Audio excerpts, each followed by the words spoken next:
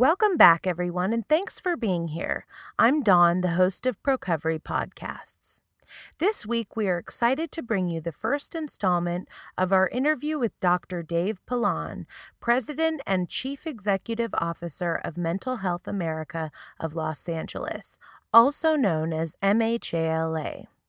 The mission of MHALA is to promote health, prevent mental disorders, and achieve victory over mental illness.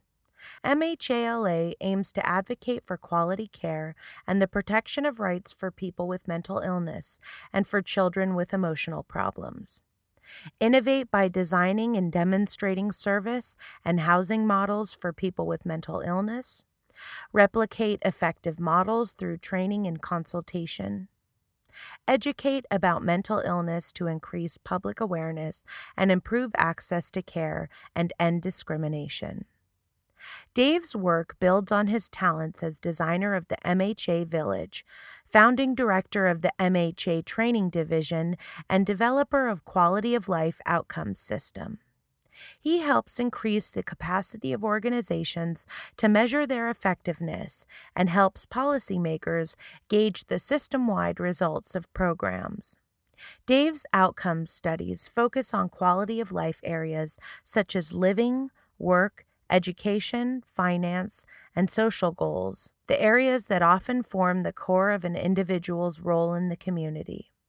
He developed a computerized system to collect, analyze, and report real-time data.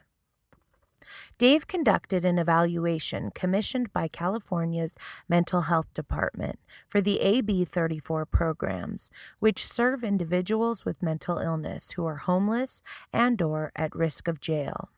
His study covered 5,000 individuals served by 55 programs in 34 California counties.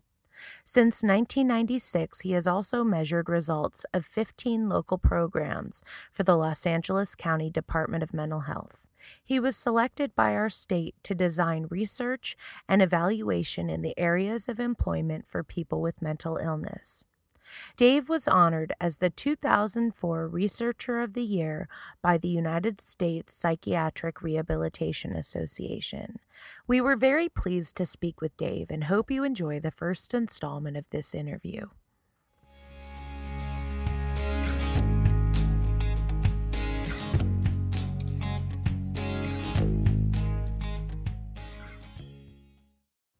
We asked Dave, since he became president and CEO of MHALA, how it has impacted or changed his thinking about mental health services, if at all. I don't think that my thinking has changed a lot since I became CEO. I had the benefit of being with the agency for over 20 years before I was elected to become the CEO. And I feel like I was pretty well prepared to take over the job. My former boss, Richard Van Horn, is a great mentor and always insisted that I be aware of the bigger mental health picture, not just our internal or local issues. I have to say that since I became CEO, I've become even more acutely aware of how our funding mechanisms can hinder or encourage the delivery of quality and effective mental health services. I've made it a top priority for myself to advocate with different national, state, and local funding authorities to create funding mechanisms that are less driven by the medical model and are more friendly to recovery and procovery-based approaches to service. Here, Dave shares with us some MHALA changes and successes. Well, many of your listeners may be familiar with our direct service programs. We run two full-service partnerships, one in Long Beach known as the Village and another in Lancaster here in LA County but out in the Antelope Valley. And both of these programs are seen as model programs in how to provide recovery-oriented services to people with severe and persistent mental illnesses. The Village particularly has been held up as a model both nationally and internationally for the way that services should be provided to this population. We also operate a program called Project Return Peer Support Network, which is a countywide system of self-help clubs almost totally staffed by people who have the lived experience of mental illness. We have grown this program until it is now nearly a $2 million annual program, and our next step will be to spin it off as its own 501c3 organization. We believe it's time for LA County to have a completely peer-run program from its board of directors down to its members. But what your listeners may not know is that we also have done a lot of work around workforce development. I'm very proud of the fact that our organization has a number of programs designed to increase the number of people working in human services, particularly people with the lived experience of mental illness. Our Jumpstart program is a 10-week program designed to provide both didactic and experiential training to BA-level practitioners who will be able to work as case managers, and our peer advocate training designed to provide training to consumers seeking peer advocate positions in the mental health system. It's our belief that one of the most important ways to transform our mental health system is to make it more recovery-oriented by hiring people who have a personal experience with mental illness as staff. Many of the people who have graduated from our training programs have found employment in the mental health system and are making an enormous difference both in the lives of the people they serve as well as in perceptions regarding the capabilities of people with severe and persistent mental illnesses. Next, Dave shares one of the greatest challenges he feels his organization and the people they serve currently face. While, healthcare reform presents a tremendous opportunity for all of us in behavioral health care, but I'm very concerned that mental health services not become the step sibling to physical health care. I think we all need to remember that in the overall funding picture, behavioral health is a relatively small percentage of the overall healthcare system. And my fear is that in their rush to implement healthcare reform, providers that are primarily physical healthcare providers will underestimate or ignore the behavioral healthcare needs of the population, particularly the population of people with severe and persistent mental illnesses. I'm sure your listeners are aware that there's a lot of evidence that the traditional healthcare system currently doesn't serve our population well.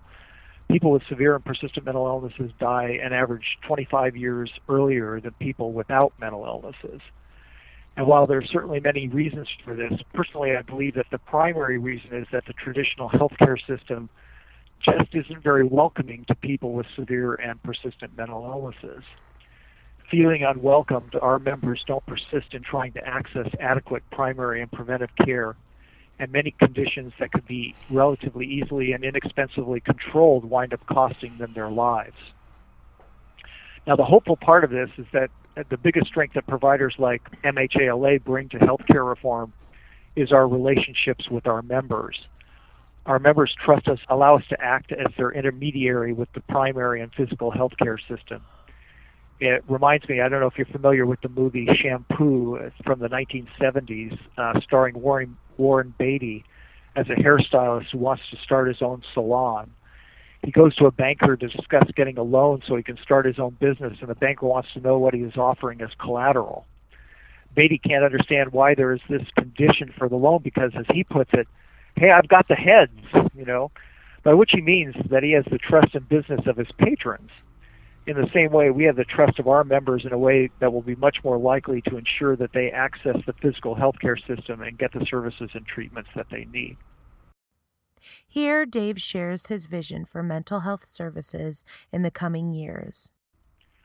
I think that there are two really important issues in mental health in the next 5 years, and I've spoken a little bit about the first, and that's the integration of physical health care and behavioral health care. And the second, I think, is increasing the social inclusion opportunities for people with severe and persistent mental illnesses. I think that we're doing much better in the kinds of services that we provide to people with severe and persistent mental illnesses, but getting them back into the overall culture, I think, or the overall society is a difficult thing. My friend and colleague, Bruce Anderson of Community Activators, talks sometimes about how the recovery model should really be called the exile model, because to a large extent, people with severe and persistent mental illnesses have been exiled from the overall society. And so it's our job to help bring them back. And I think that providers don't do enough to actually help integrate people back into the overall culture.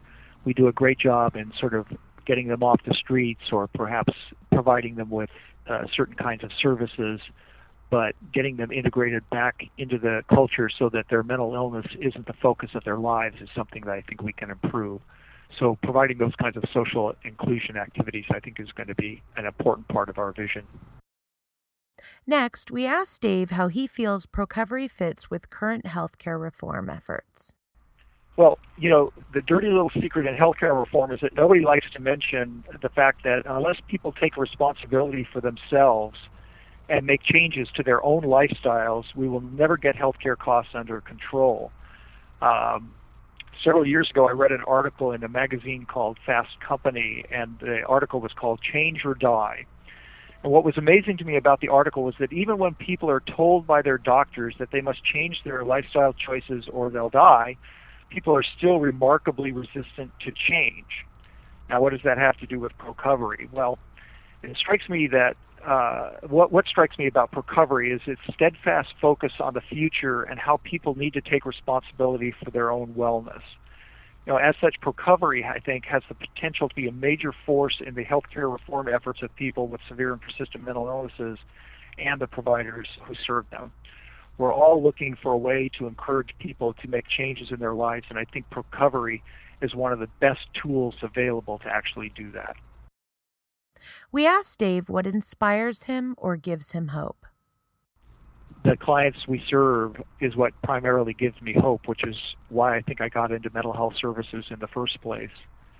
As your listeners are probably aware, as a psychologist, I'm required to take a certain number of continuing education classes to keep my license.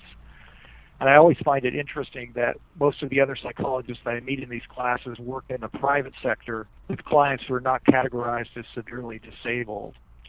When the conversation turns to where we work, and I mentioned that I work with people diagnosed with severe and persistent mental illnesses who usually have extensive histories of homelessness, incarceration, and or hospitalization, the response I usually get is, wow, that must be depressing.